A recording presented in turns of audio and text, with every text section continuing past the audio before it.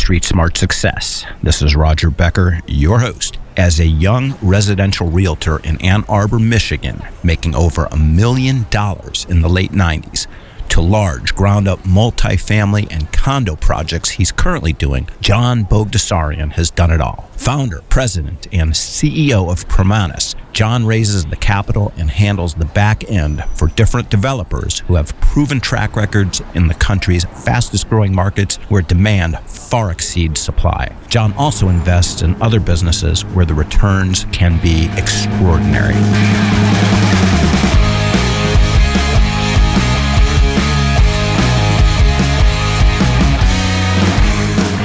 So today we have with us a highly accomplished guy that's done some pretty heavy lift, big stuff, and I've been super excited to interview him for that reason. Does a lot of ground up, but has done a ton of other stuff, has tremendous vision. He is the founder, president, and CEO of Promanis. He is John Bogdasarian. John, welcome to Street Smart Success. Thanks, Roger. Appreciate you having me on. Yep, you got it. And so you're there in the you're obviously a guy that loves warm climates, and that's why you've chosen to be in Ann Arbor, Michigan. Are you a native Michigander? Is that where the John Bogdasarian story started? What's the upbringing of John? Yeah, so I was raised in Ann Arbor, and my father was ear, nose, and throat surgeon here for years and years. So the Bogdasarian name is well known in the community because he put so many tubes in kids' ears and took tonsils out and stuff like that. And I kind of capitalized on that with a residential real estate business. People always kind of they knew the name, but they didn't know where they knew it from. So I would kind of get this name recognition back when I was trying to list houses and sell houses. And I kind of traded on my dad's reputation a little bit there, but that's how I got started. I went to high school out east, and I went to University of Arizona for 5 or so years. I think it was 5, and that was amazing. And I just, I came back here and sort of inadvertently grew roots. I didn't really necessarily want to live in Michigan, but it's a great place. Ann Arbor is a tremendous town. I'm a diehard Michigan fan, so. So it's a great spot, great place to raise kids, that kind of thing. But yeah, climate, not so great. About 2-3 months of the year, it's pretty sorry. But 9 months of the year, not bad. I got it. Well, I was going to wait till later in the podcast to admit that I'm from Cleveland when it comes to there you got it, man. But I had to, there it is. But I've been in the Bay Area a long time. I'm right outside of San Francisco. So when you say you went to high school out east, you talking like a fancy boarding school kind of thing? Yeah, I was a prep school kid. My dad had gone to Loomis Chaffee. His 2 brothers went there. My sister was there at the time. It was sort of a family thing that we're now breaking with our kids because we just can't stomach the idea of them leaving at 14, 15 years old. So my oldest daughter is in high school here in Michigan, and I think all our kids will inevitably stay here in town for high school. But I was a different type of kid. My kids are good students and get good grades. I was miserable in school. I hated school. Never really got better than a C average, and even kind of struggled with that because way back when I don't think they really knew what to do with a ADHD kid, whatever I was, and. I hyper focus, and then I kind of feel like I understand everything that's going on, and then I go daydream and start, visualizing myself as a rock star, or a movie star, or something like that. And then I'll tune back in and realize I'm, 8 steps behind everybody, and so I can't catch up now. So I might as well just go back and live that fantasy of being, Tom Cruise or Harrison Ford or something, and then, inevitably fail the test when it comes up. So. You and I both would be more likely to be confused with a Bruce Willis if you follow. Yeah. Yeah, well, this is just audio, so I thought I'd paint a more, You and I, my friend, this conversation is about you and not me, but I have to tell you, you and I have a lot in common, because you were describing me as a kid. And I got sent to boarding school. But when I say I got sent, that is true. But I also wanted to go because I blah, blah, blah. And at the end of the day, I ended up getting expelled from boarding school. But I as well, I almost did. I talked my way out of it. Yeah, you were smarter and smoother than me. And I'll tell you, when I was in high school, I did put forth some effort to get better grades, and I just didn't. I never got more than then C's, an occasional B, and something I had maybe more of a proclivity towards. But by and large, man, it was like my GPA was probably like a 2.3. And to this day, I feel stupid, despite the fact a number of people I've known professionally have said, hey, man, you're one of the smartest guys I've ever met. But I don't feel that in my gut. But this, again, I've said too much because this is supposed to be about you. Yeah, honestly, it's identical. And I think, I had a big chip on my shoulder because a lot of people would say, well, you're never going to amount to anything. You're lazy or whatever. And like you, I tried. I don't know if you remember Three's Company, but Yep. John Ritter, the actor, put out a program called Where There's a Will, There's an A. And I was like, I watched those videos, they were on like the big VHS tapes, and I'd stick them in there and I'd watch them and I'd try and apply these lessons as to how to study and how to do things. And I just couldn't do it. I like to say that I have virtually no CPU. I've got an incredible amount of RAM, but I just don't have any CPUs. So I just can't draw useless facts out of a thing and regurgitate them on paper. And I never saw the use for 9 out of 10 of the classes I was in. But like you probably did, when I got into like shop class and small gas engines and electricity 1 and electricity 2 and hard materials and soft materials, straight A's. Vocational, straight A's. But when you go to these abstract concepts of what, I don't know, something like mathematics, I saw as, hey, I know addition, I know multiplication. That's it. I don't need to know anything else, right? Because that's applicable to making money or doing whatever or growing something or doing some quick percentage calculations. I can do math lightning fast in my head. Always boggles people's mind. But the reality is once I got to like calculus, it was sort of like, God, I just don't see the application here. And my teachers never linked it to what it might actually mean in the real world. Had the same problem with chemistry, had the same problem with, lots of stuff. Just couldn't quite make the modern day use of it, relevant. And yeah, so whatever. That's school. That's school. And, and I appreciate you, suggesting that, that I would have done well in those classes. But in truth, in the spirit of honesty, no, I sucked at all those too. Well, I had a great teacher. Mr. Paul was amazing. He was an incredible storyteller, and he would just engage us so completely in those classes. And it was, those were the best classes of my life. I did have 1 or 2 in prep school like that too. I remember taking a thanatology class, the study of death and dying, and just thought that was amazing. And then a public speaking class. I really enjoyed that. Like I could get up in front of the class and just start talking and telling a story, and they taught you kind of how to bring it down low when you needed to. And, it was cool. It was more like the theater acting type thing that I wanted to do, but it was too chicken shit to actually do stage fright and all. But let me go take a huge leap backwards. And no one's ever asked you this on a podcast because it just frankly like potentially politically PC, but it really isn't. And it's this: Bagdasarian. Is that Armenian? Yeah. It's we pronounce it Bagdasarian. Okay. Bagdasarian. Yeah, it's Armenian. And if you have the Armenian last name, the IAN, then you're 100% Armenian. It's how it goes.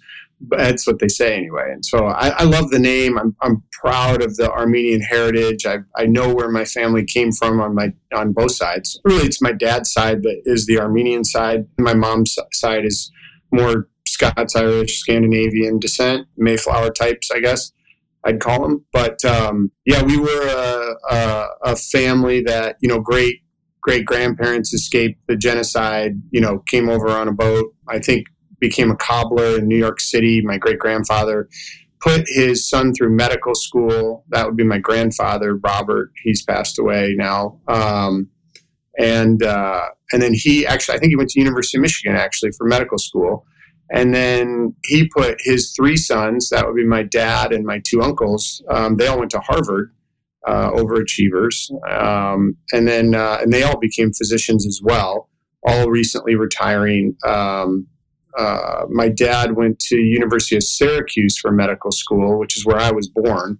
Their wedding photos, I think my mom's wedding photos were all from the waist up because my sister's 2 years older than me, and I just tried to do the math, and I was like, okay, you got married when? So anyway, I think she was under the gun, so to speak. But I think, and most of the Armenians I meet and talk to know that history, and they respect that history, but we're not necessarily, I don't know many that really cling to the heritage per se. We tend to be, or at least I like to think of us as being people that kind of try and take the good out of everything and create value for people and move forward in that and sort of forget the bad. I got to say it sometimes bothers me to buy Turkish towels, but at the end of the day, I don't have anything against anybody from Turkey. They didn't persecute me, and I don't really know what was going on 100 years ago, and there's no point in carrying a grudge on any of that stuff anyway. So, but that's a loaded question for any Armenian, I guess, but I don't mind talking about it. So, you go to U of A. My guess is just this far into our conversation, a kid that gets stuck in a East Coast boarding school goes to U of A, upper middle class kid, dad's a super successful surgeon. Something tells me you partied a bit at U of A. Yeah, that's we could skip over those 5 years and not get into too much detail on that one. But yeah, I went to college for the social education. I mean, I had gotten the education. Loomis was in a tremendous school academically, and I was miserable there for 4 years. I applied to come into Loomis as a sophomore because we went here in Ann Arbor, our middle schools went 7, 8, 9, and our high schools went 10, 11, 12. So I was applying to go to the 10th grade and come into Loomis as a sophomore. And they said, look, we'll take you because your dad and his 2 brothers went here and your sister's here, but you're too stupid to come in as a sophomore. You got to start as a freshman. And I was like, okay.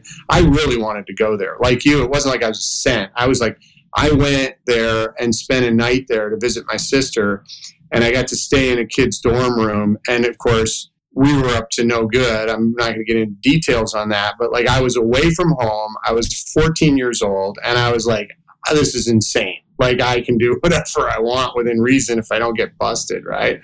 And so that level of freedom after that visit, I was like, I want to go there. And the resources and the academics and the sports and the photography classes it was a tremendous opportunity. And I was also fortunate where, the rule in our family is if we can afford to do it, we pay for our children till they're done with their education, and then they're on their own. They don't get any money to start with. They don't get any, there's no trust fund. There's no anything like that. So I want to say in a way I kind of I took very good advantage of an educational opportunity in prep school, which is an expensive place to go, but it was paid for. And then I really kind of squandered the college educational experience, I guess, but not from a social perspective. I mean, I had the 5 best years. I used to say it's the 5 best years of my life. I'm not so sure that's the case anymore now that I've got 4 kids and I'm coaching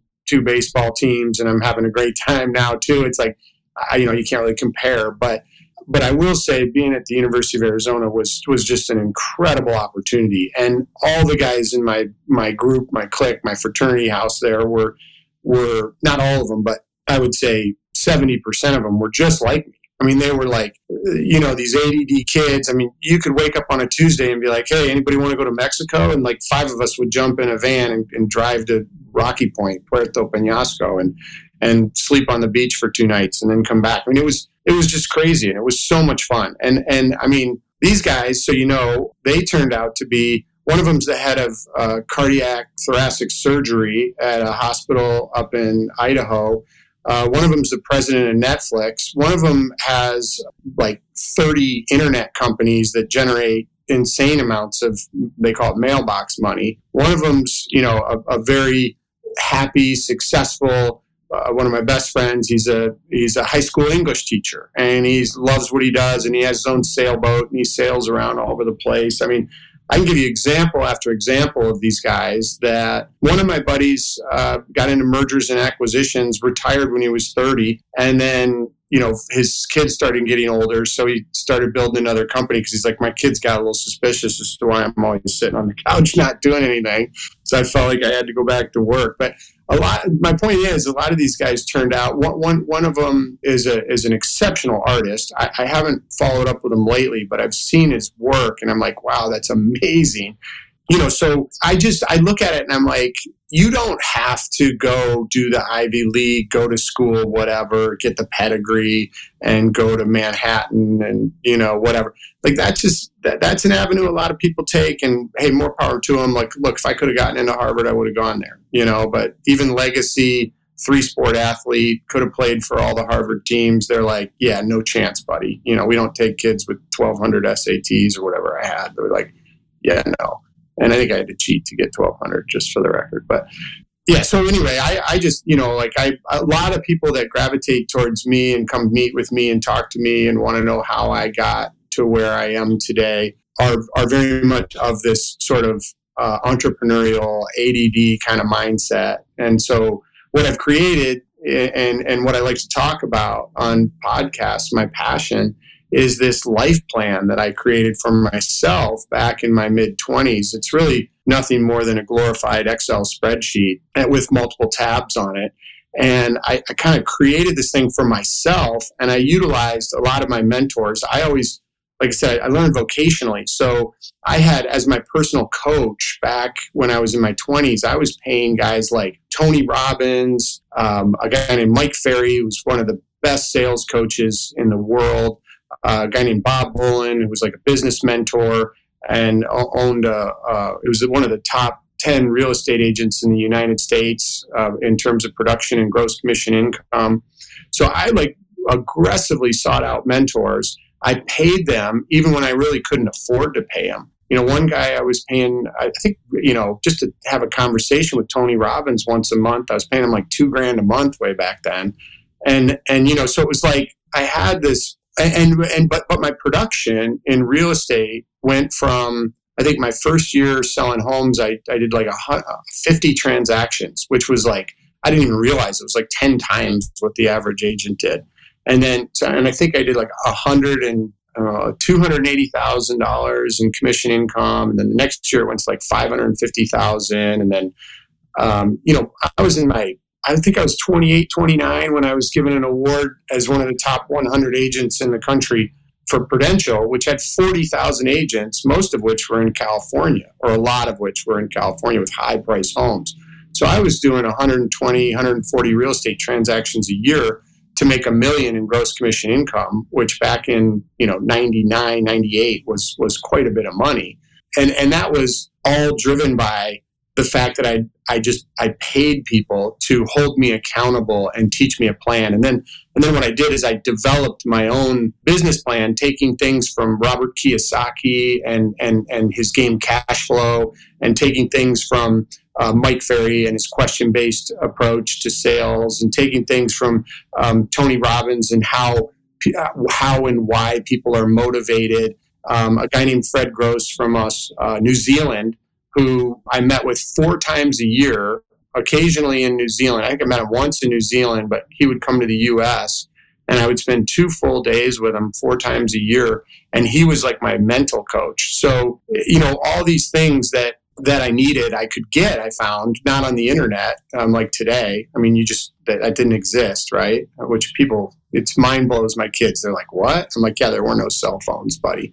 There wasn't even email when I was doing this stuff, like I remember when email came up, I had my assistant print my emails, and I would handwrite the response and give them back to her, and she would put it in the computer and send it back. And I probably did that for 2 years because I was like, what is email? But anyway, I created this life plan, not to digress too much, which is really broken down into a safe plan, a secure plan, and what I call a sick rich plan. And the safe plan is pretty simple. It's kind of like a Dave Ramsey thing. When people come to me, I'm like, all right, no credit card debt. Let's get rid of all that first. Establish a budget, live within your means. Let's get you out of debt. If you're in debt, if you're already out of debt, great.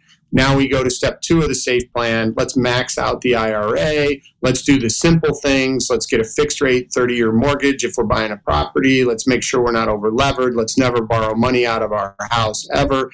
This, again, is the very safe plan. This is if everything else goes to crap, you're going to be fine. You're going to be putting away 10, 20% of what you make every year. It's going into your safe plan.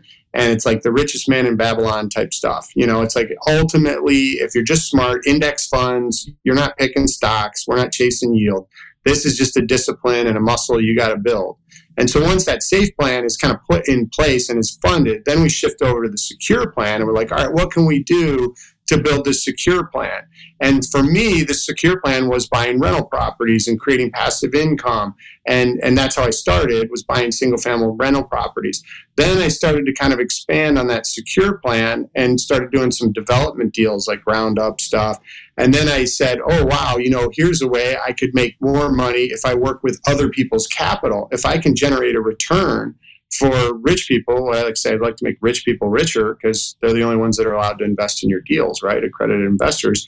So if I can do that and I can create value for them, but now I'm working with, 20 million, 100 million, 250 million worth of capital, and I'm taking a little piece of the action on that can really catapult this secure plan, which I built and funded, and got to the point where, hey, I can live off this secure plan. I have passive income. I'm out of the rat race, as Kiyosaki says in Rich Dad, Poor Dad.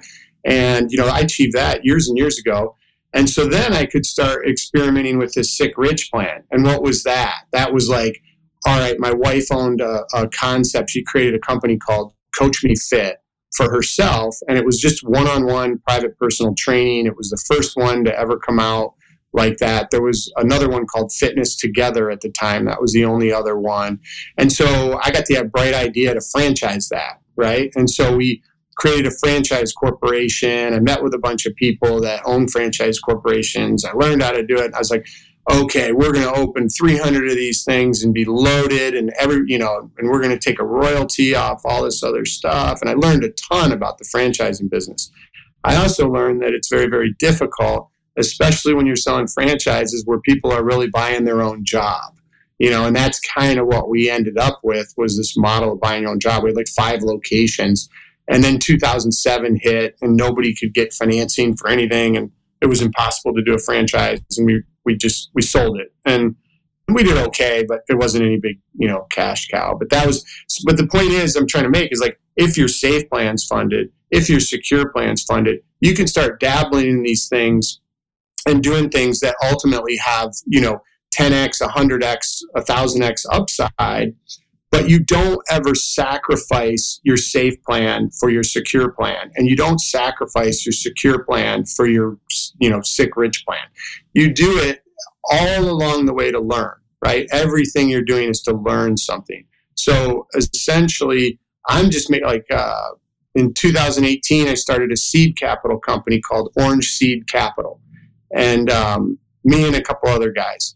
And we invested in 2018 in a batch of companies coming out of Y Combinator out in your neck of the woods, right?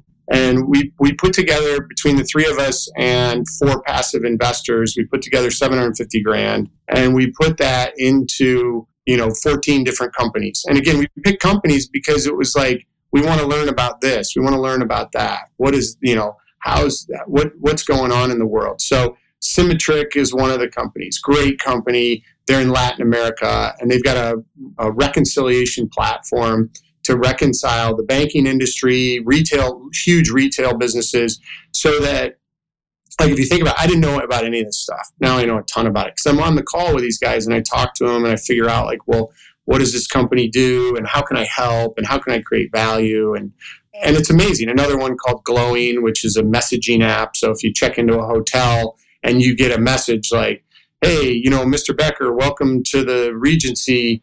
I'm Bill, I'm your concierge. If you need anything at all, let me know. Well, that's an AI program that's created as part of their messaging app. And if you text back like, oh my gosh, I forgot my toothbrush, that AI will pick up on the word toothbrush. It'll route the message to housekeeping. Housekeeping will hit reply and say, oh, Mr. Becker, we'll be right up with your toothbrush. Is there anything else you might need? Just to make sure it picks up on everything, it'll ask for like a confirmation from you, and you'll be like, no, I'm all set, thanks. And, and it eliminates a position. Nobody has to answer a call at the desk. Nobody has to talk to you. It's all just done through AI. And it's an incredible company called Glowing. They're out in Vegas, and they're now actually out in your neck of the woods. They just launched at the Sacramento Kings. So if you go to the Sacramento Kings game, whether you're a season ticket holder or not, especially if you're not a season ticket holder, you can opt into their messaging platform, and they'll send you updates on ticket packages. They'll send you like drink specials. They'll tell you which restrooms are crowded, which aren't. It's just this incredible tech that kind of comes together, and it's amazing. So, the reality is now my Sick Rich plan is funded because I've invested in all these various startups, and some of them have gone insanely through the roof, and their valuations are incredible. And it's like, it's stupid money. I mean, I got a whole bunch of friends that are in the crypto NFT space. We're doing funds for, right after this, I've got a meeting with a guy to talk about proof of stake fund, Ethereum proof of staking fund he's already started that I might get involved with and add, a couple $100 million of capital to. It's just nutty stuff now. But that plan is, so right now, I wrote one book called Do the Work Once, Get Paid Forever. And that was really designed for like investors who wanted to invest in passive income, like private placements, like what I put together. So that was designed to have a conversation. If anybody's interested, they can email me or something. We'll send them a copy of the book, or they can buy it on Amazon if they want. But, I'm happy to send it to them too. But that one's really designed to have a conversation that I was having with gobs of people. And, I just decided it's more efficient if I just send them a book. It's the same thing I'd tell them anyway. And then this next book / manual that I'm writing is all about this life plan that I'm developing, and just to help people out. Like, I'm not going to make money off of it. I don't care. The problem is, like, I've been giving this life plan to people for years now, and the responses I'm getting are insane. Like a couple months ago, I just sent out an email randomly to like 7-8 people that I had given this life plan to like 5 years ago. One guy was an emergency room physician at the time, and his response back to me, literally, I saved it. It's incredible. His email back was, John, you wouldn't believe it. I wrote down what I wanted to do on this life plan. Everything I've written down, I've accomplished. I have 140 rental units. I just gave notice to quit my job. I'm no longer a doctor. He didn't want to be an emergency room doctor anymore. He was like, his idea was to get out of that. He's like, I set my own schedule. I do what I want. I love what I do every day. I mean, not that being an emergency room doctor is a bad thing. It's a great thing. Those guys are insanely valuable to society and helpful, and you can't get enough. But for him, he was kind of like, wow, I went through medical school. I did all this, and I'm not really enjoying being an ER doc, right?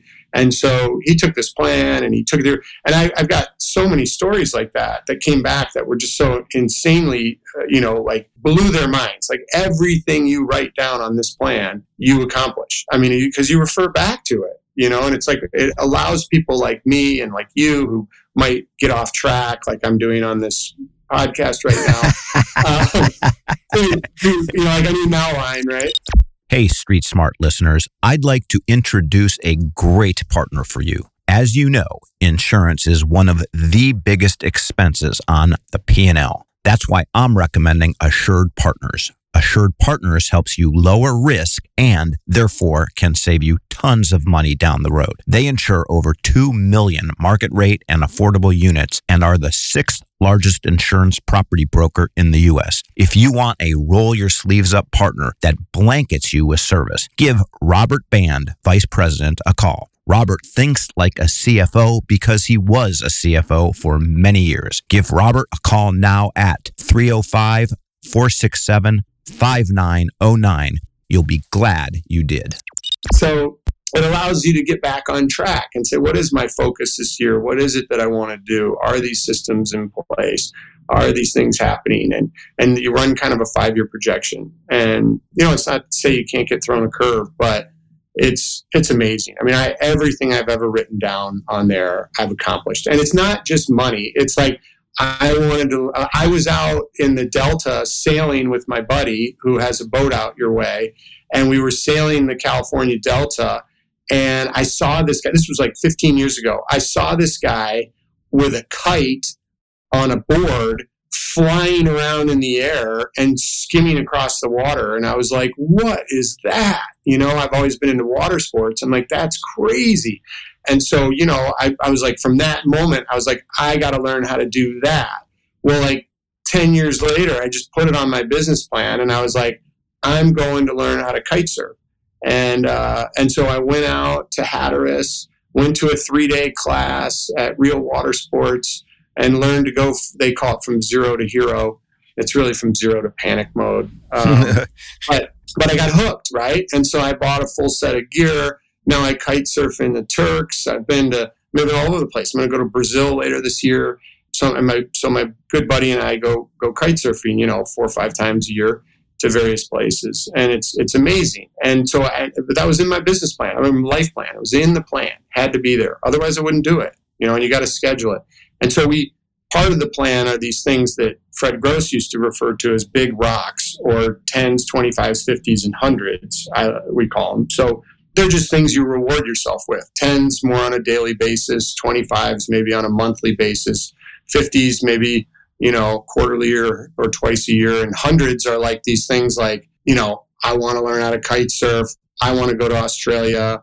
I want to get my pilot license. I put that on there. My instrument rating, that was on there. I got that done. I want to own my own plane. I bought a plane, bought a Cessna to get my pilot's license, sold the Cessna, bought a Beechcraft Bonanza G36 to get my instrument rating, got that done last year. Now next year, I want to upgrade to a TBM 900. So my buddy has one. I've already made a deal with him, and he's looking to upgrade to the new 960. And if he gets that, I'm getting his 900. So I've got it in the works, right? Like I put it on the plan, and I'm like, this is what I need to do. And I know how much it's going to cost. And so then then that drives me to go back to the business portion of the plan and start thinking creatively, like, geez, where am I going to get an extra $2 million next year? And how am I going to do that? And what kind of deal do I have to put together? So I already figured it out. When I was down kite surfing in the Turks last year, I came across a piece of dirt I could buy on Grace Bay Beach for $6.5 million. So I quickly put a group of investors together, gave them an 18% return on their money for 1 year, and said, we're going to buy this property. I'm going to give you 18% more in 1 year, and it's going to be capital gains treatment. And sure enough, we sold it for $11 million. And so, there's a margin I make over that. Obviously, I make a couple $1 million. There it is, and now I can get my plane. And it's kind of like life is primary, but business funds life, right? And so the whole plan is kind of like intertwined to do that. But anyway. I got that because you've got a hard stop in like 20 minutes. So I want to ask you about Ground Up. And so in the world of ground up construction, it looks like you're not doing it, and you can correct me if I'm wrong. Number one, it looks like you're not doing it in places like Ann Arbor, Grand Rapids, Detroit, which, reputedly has had some growth, maybe by fits and starts, but whatever. But I'm sure condos have gone up in Detroit. So why ground up? Like why the markets you do it in? And like, what are the risks, and how much money is spent on labor versus materials and all that kind of fun stuff? It's a lot. I think like 20 questions right there. Yep. No. So good questions. I think, the summary of that is we're looking for markets where the net influx of people is greater. There's people are moving to Nashville, for example. And so you got, let's say 30,000, I don't know the exact numbers offhand, but we have them and we've looked at them and we go, okay, well, let's say 30,000 people a year are moving to Nashville. Well, they're not building 30,000 housing units a year in Nashville. They're not building anywhere near that, So we look at that and go, supply demand. It's as simple as that. What's the supply demand situation in a given market? Denver same thing. Nashville, Florida, a lot of markets in Florida, especially the higher end markets on the water. I mean, people are, I like to say, running out of time faster than they're running out of money. And that's on one side of the spectrum. On the other side of the spectrum, you got people that can barely afford anything and you can't find a place to live. So we don't want to be middled. We want to be like, either building something that's kind of higher end or building something that is more attainable, because there really isn't anything terribly affordable. We're looking at workforce housing deals. We're looking at, Boise's a super hot market. There's just, Texas is growing like mad. There's some areas in Texas, San Marcos. We're doing 500 apartments there. Later this year, we'll start that project. So, we're looking for markets where just the general supply-demand makes sense. Then we're looking for a product type that fits that supply-demand problem, solves a challenge for people, provides something that is needed for that particular community. And then we're looking for deal sponsors, like developers that we like and that we want to be in business with. And what we do now is we don't actually go out and find the land and do the entitlement and all that kind of stuff. We used to do that. I've done that around Michigan. I do have a 50-unit condo project that I could discuss at length, ad nauseum, actually, in Ann Arbor, because it's the most difficult place to develop, maybe outside of Boulder, Colorado. That might be one. If that's one, Ann Arbor's two. And it's like, we call it the People's Republic of Ann Arbor. It's impossible to get anything done here. By the time you're done with your project, you're so ready to move out of Ann Arbor and shoot yourself in the head that you're just like, I'll never do that again. That's how I feel about it. I just, and I know a lot of other people that feel the same way. And I'm not, if you want to get non-PC in a conversation, I am more than happy to, throw Ann Arbor under the bus in terms of their red tape, bureaucratic BS you got to go through to get anything done at all.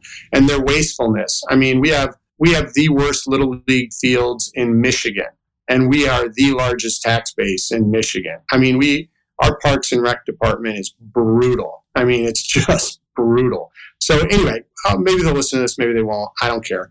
And I'm sure they're good people trying to do good things, but there's too much bureaucracy and too much red tape and too many people doing studies on whether there was a groundhog living there 30 years ago or not. It's like really weird stuff. But to answer your question, to get back to it, we're looking for areas that aren't like that. We're looking for places where it's use by right, it's called. We don't have to go through some crazy approval process where it's a public vote, where a whole bunch of neighbors show up. Hell no, we won't go. And then city council votes and says, no, you can't have that there because the neighbors don't like it. And I'm like, when in America did it come to the point where the neighbor decides what I get to do and don't get to do with my property? Like, that's where we don't go. So we don't go to Ann Arbor anymore. We won't do anything here. We won't even do anything in Pittsfield town, in some of the townships around Ann Arbor, because they're so brutal. It's like, it's stupid, right? Like, it's like they're taking your property rights away. And you can sue and you can win that argument in court every time, because they're really there to uphold the health, welfare, and safety of the residents. They're not there to dictate whether you put an office building or a hotel on your property. Those are rights that you have as a property owner, right? So you can win that argument, but it takes years. They drag you out, and by the time you win, you're in another cycle, and you can't do what you intended to do anyway. So they know that, and it's just a stupid game. And it's like, I don't want to play it. It's not the game I want to play. So we go to areas, and you ask where we pick these places. We pick places that are developer friendly, that want us to be there, and they want good projects, and they're not going to create a barrier to that.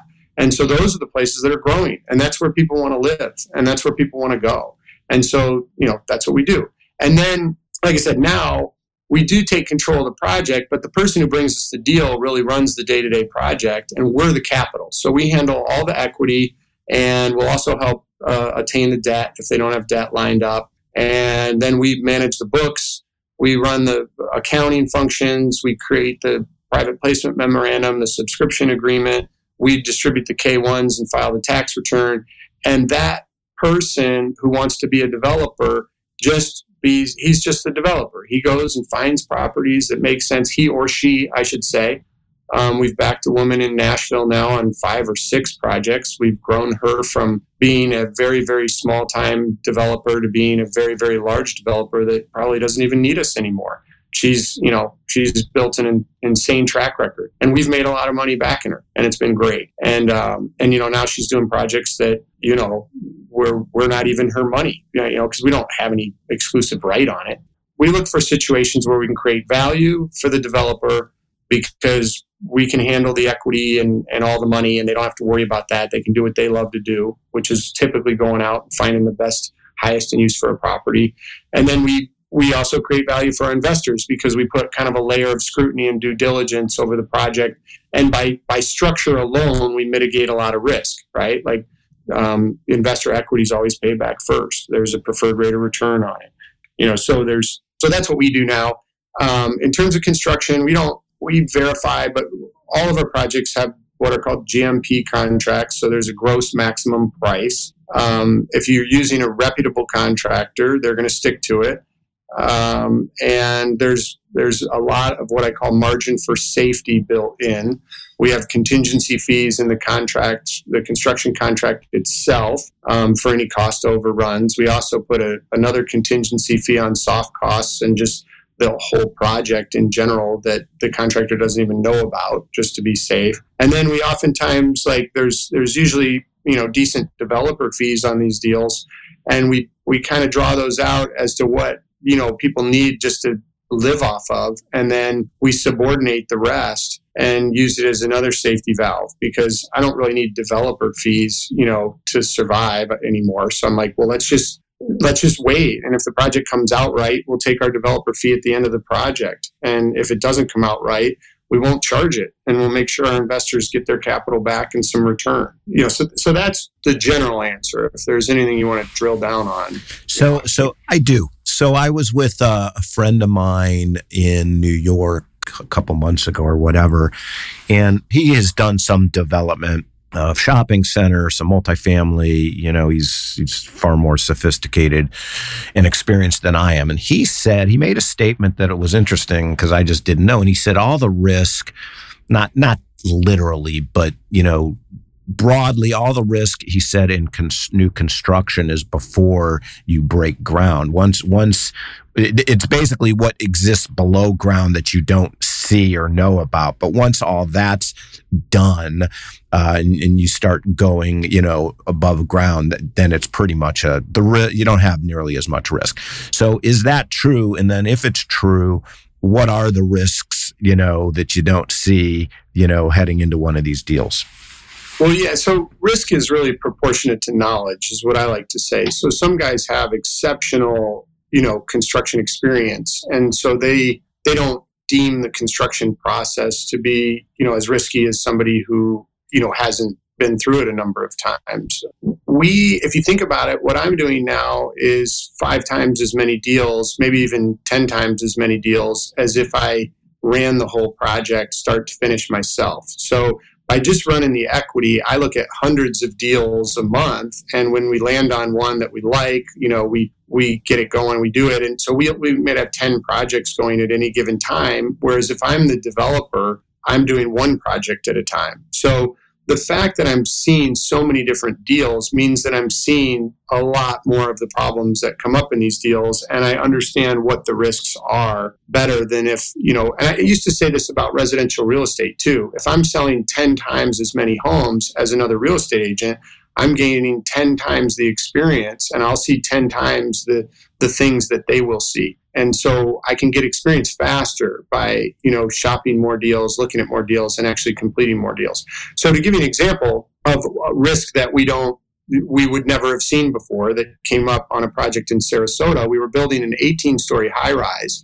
We loved the deal. It was 50% pre-sold. We loved the people who brought us the deal. He was an architect by trade. The detail on this building was insane. And, it had a lot of profit in it. And so we said, okay, we had I think 24 million or so of equity, and it was $100 million, high rise, 18 stories. And the penthouses were pre-sold at 7 million and 5 million. And it was with 30% non-refundable deposits. So we looked at it as almost risk-free, right? But they had a lender all lined up to do the deal, $70 million construction loan at some kind of 3% interest rate or something. And we were like, hey, that's great. We never thought to like underwrite the lender. We did think to check on them. We got 3 references. We called them and they were all like, oh yeah, they're great, whatever. And so we're like, okay, cool. And so we're pouring like the 8th floor or something. And I get a call from the guys down there saying, if we don't pay our contractor $3 million by Friday, they're going to walk off the job. It'll avoid the gross maximum price contract. And, the whole deal is going to go under. And I'm like, what? And then, so the lender became insolvent.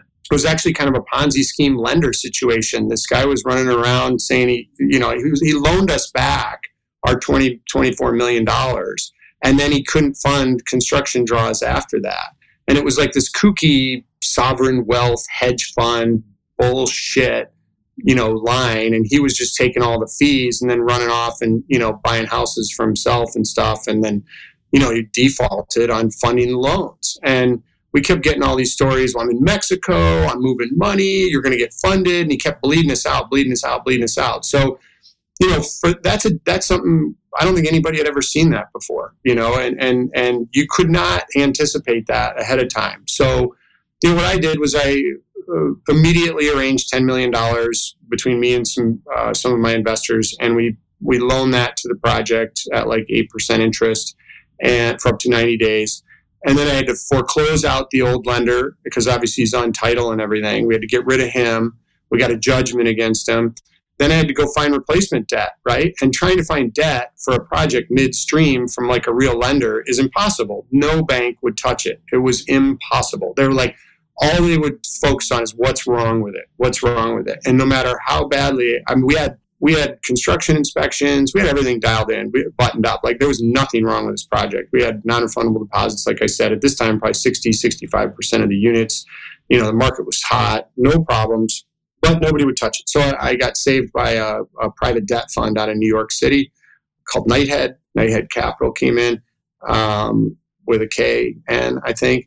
And they were great. They were like, we got raked over the coals a little bit. We had to pay 8% where we were paying like 3%. And we had some points and fees and minimum interest. But the reality is we had no other option. And they were friendly. They made it happen. They got it done fast. And we paid back the $10 million to our investors and then, charged on and got the deal done and sold and closed out the last unit a month or so ago. And it turned out very successfully. Everybody my investors made an 18% annual return for 3 years. We did well. The guys that brought us the project did well, not as well as they would have had we not gone through that problem. And we didn't probably do as well as we would have, but that's all right. It was like, we did fine and my investors did fine and everybody came out okay. So, but those are things like, they didn't know how to solve it. Like and because that's not their business. They were like architects and developers and like, they know how to get a building built and find a piece of dirt and run some numbers. But that's an issue. That's where when we step in, we're like, we have different resources than the typical person who's doing 1 or 2 development deals a year. And we have the ability to kind of solve these things. And there's endless stories like that. Like there's almost no story that just goes directly according to plan and everything's handled and we don't have to step in and get involved. With the exception of Meg, probably in Nashville. She's gotten a couple through that way. They've just been dead home runs, and she's just done an incredible job. And we've got some guys in Denver, too, that are, we don't have to babysit them at all. They're very good, and they've got a set program that works quite well. But a number of them we got to get involved in. And, we got to fix the things that come up that you can't possibly anticipate. So anyway, and there's the old saying, you make more money on the deals you don't do than on the deals you do. And that's very true. Like saying no is important. You cannot start stretching numbers, looking at things differently and trying to manipulate things to make a deal work. It has to work. And that's why we don't get involved. You asked about Detroit. We don't get involved in Detroit because the deals don't work unless you get like some kind of tax credit or TIF or Metro District or whatever they call it in your market. It's we don't want to do a deal based on subsidies and tax, treatment. The opportunity zone thing, for example, we don't really go out and look for opportunity zone deals because they're opportunity zones for a reason. Nobody wants to be there. So we're like, okay, well, we're not going to avoid them. Like if somebody happens to bring us a property and it's in an op zone and it works and the location's decent, we'll do it. But we're not going to do it just for that. Right? Just because we don't have to pay tax. I got it. It has to have some other intrinsics. So again, the easiest question I ask you is, and shows how naive and uneducated I am, on new construction, what percent of goes into materials versus labor? What's the bigger expense? Oh, I got no idea. It'll vary so widely by market to market too. Like I'll tell you what's really mind-boggling is in some markets, your land cost will be like virtually free compared to the labor and construction materials and that cost. In other markets, like I think in Miami, we can pay like $35 million for a 1 acre piece of property. I mean, it's insane. But the numbers work because we can go 18 stories high. So it's like, it just, it really depends where you are and what the market is. Obviously, in some markets like Arizona, your cost per foot to build is a lot cheaper. You don't have the same requirements for, say, insulation and energy efficiency as you would in Michigan, where people want basements for some reason. Here, everybody has a basement. In a lot of markets, you don't have basements. You're just slab on grade. You've got, there's just so many factors. You've got access to cheaper labor in some of the southwestern markets where you still have a lot of immigrant labor, if you will, which, I'm a large proponent of. I was a Spanish major at University of Arizona, and I wanted to work with NAFTA, and I'm really anti-closing the border. I think some of the hardest workers in this country were people who, like my great-grandfather who came here and immigrated and became a cobbler. They take jobs nobody wants. Nobody wants to, go out and chop lettuce in a field. I'm like, so I don't really understand the political climate on that one and closing all the borders, because I guess some of the towns there maybe experience more crime or something like that. I don't know. But I think, the reality is when I lived in Texas for a summer and worked in restaurants, washing dishes, bussing tables, line cook. I worked in Atlanta. I worked in for some reason I thought I wanted to be in the restaurant business for a while.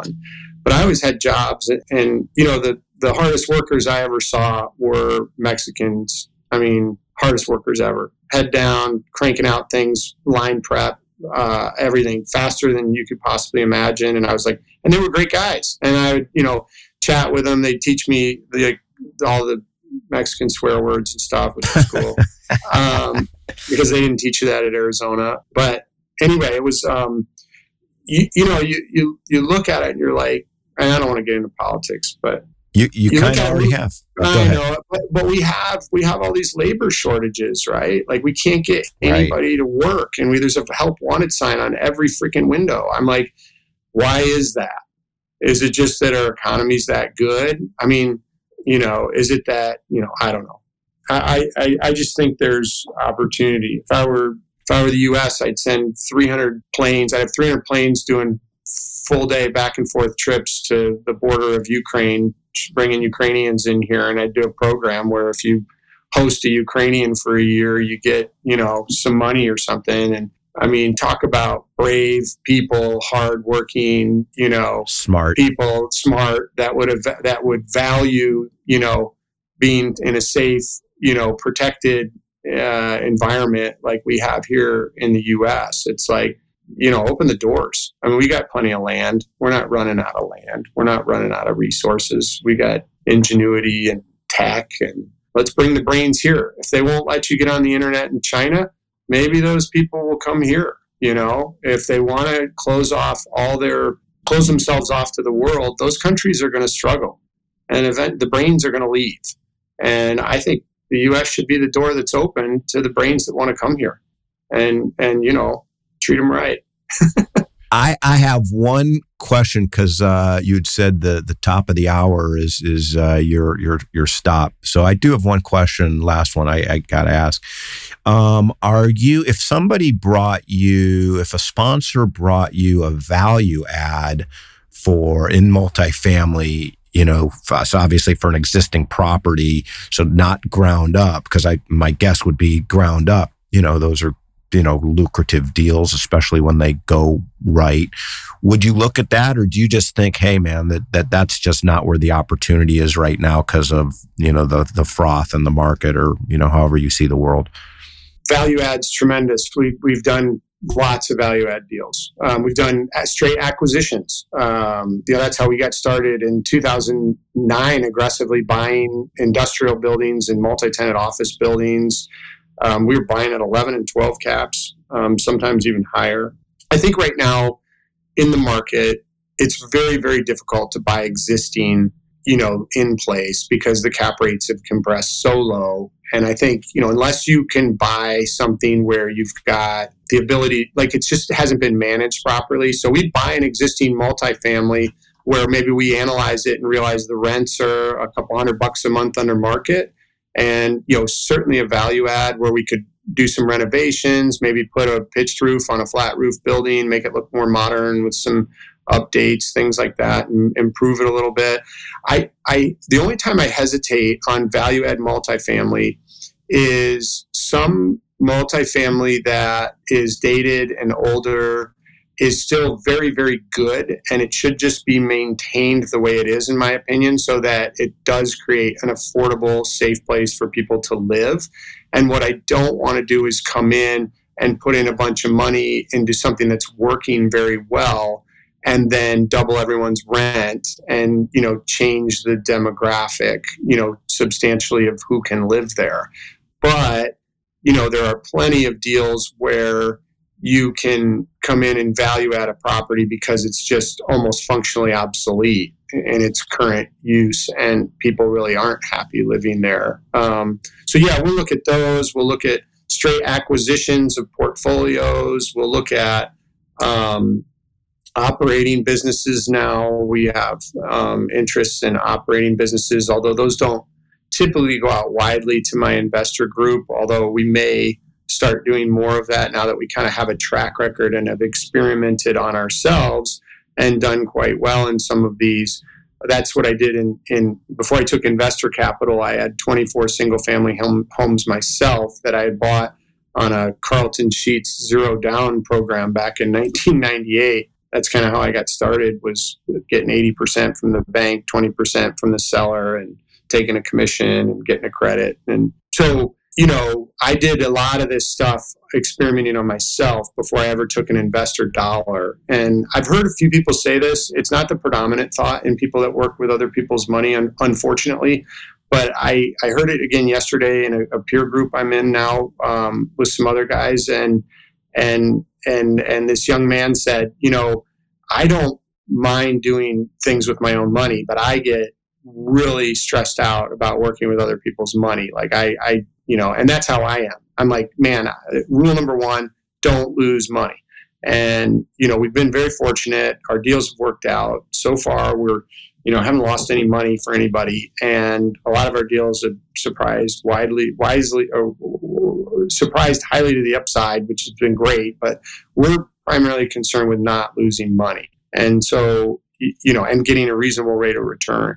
And I think if that's your mindset, all this other stuff can be sorted out. But I'm answering more than your question, so I'll stop there. But value add, yeah, we'll look at it. We look at everything. I mean, everything and anything. Got it, man. Okay. I'm glad I asked the question, and I have loved doing this interview with you, John. You don't. You say that to all the girls. I do.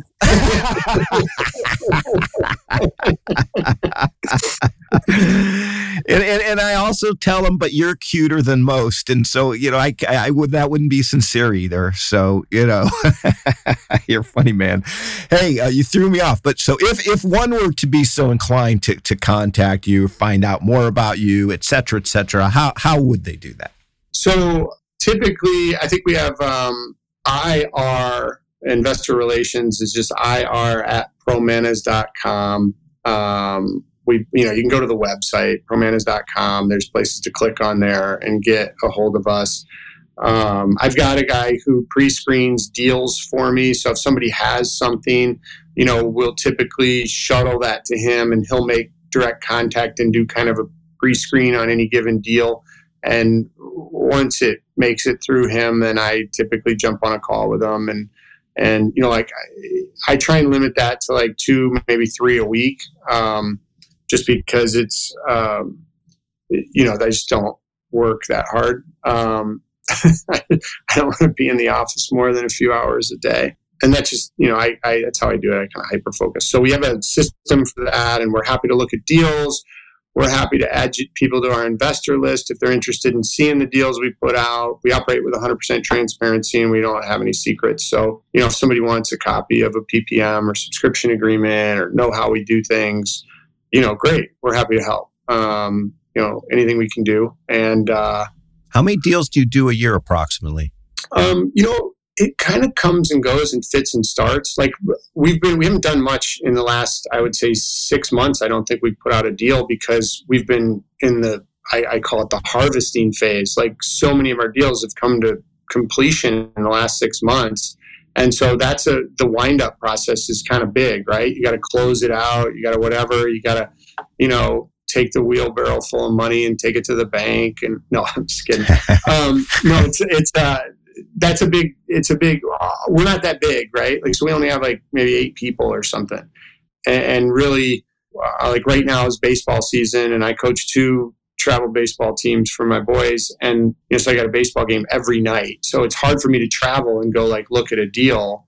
I'll miss a game here and there to do it. But some of these deals will go same day. So like I'll fly to Nashville early in the morning and spend 2 hours looking at a deal and come back so I can get back and, coach a game and whatever. But I'd say it's a little difficult to get a relationship started with us as a developer. But once you do, like we're inclined to do all your deals. So we're like on the deal 5 or 6 with guys in Denver. We're on deal 5 or 6 with Meg in Nashville. We're looking to do a second deal with a guy in Florida right now. So it's that's kind of how we roll. But to get a hold of us, just go to promanas.com, rhymes with bananas, PROMANAS, and then get a hold of us. But yeah, we're happy to help any way we can. Got it, John. You are. And you're right. I do say this to all the beautiful women that I interview. But you are one beautiful woman. I mean, my wife, Lindsay, but she'll take it. Anyway. Fantastic. Go ahead. I appreciate your time, Roger. Thanks a lot for having me on. You got it, man. I'll talk to you soon. All right. You have a great day. See you later. Bye-bye.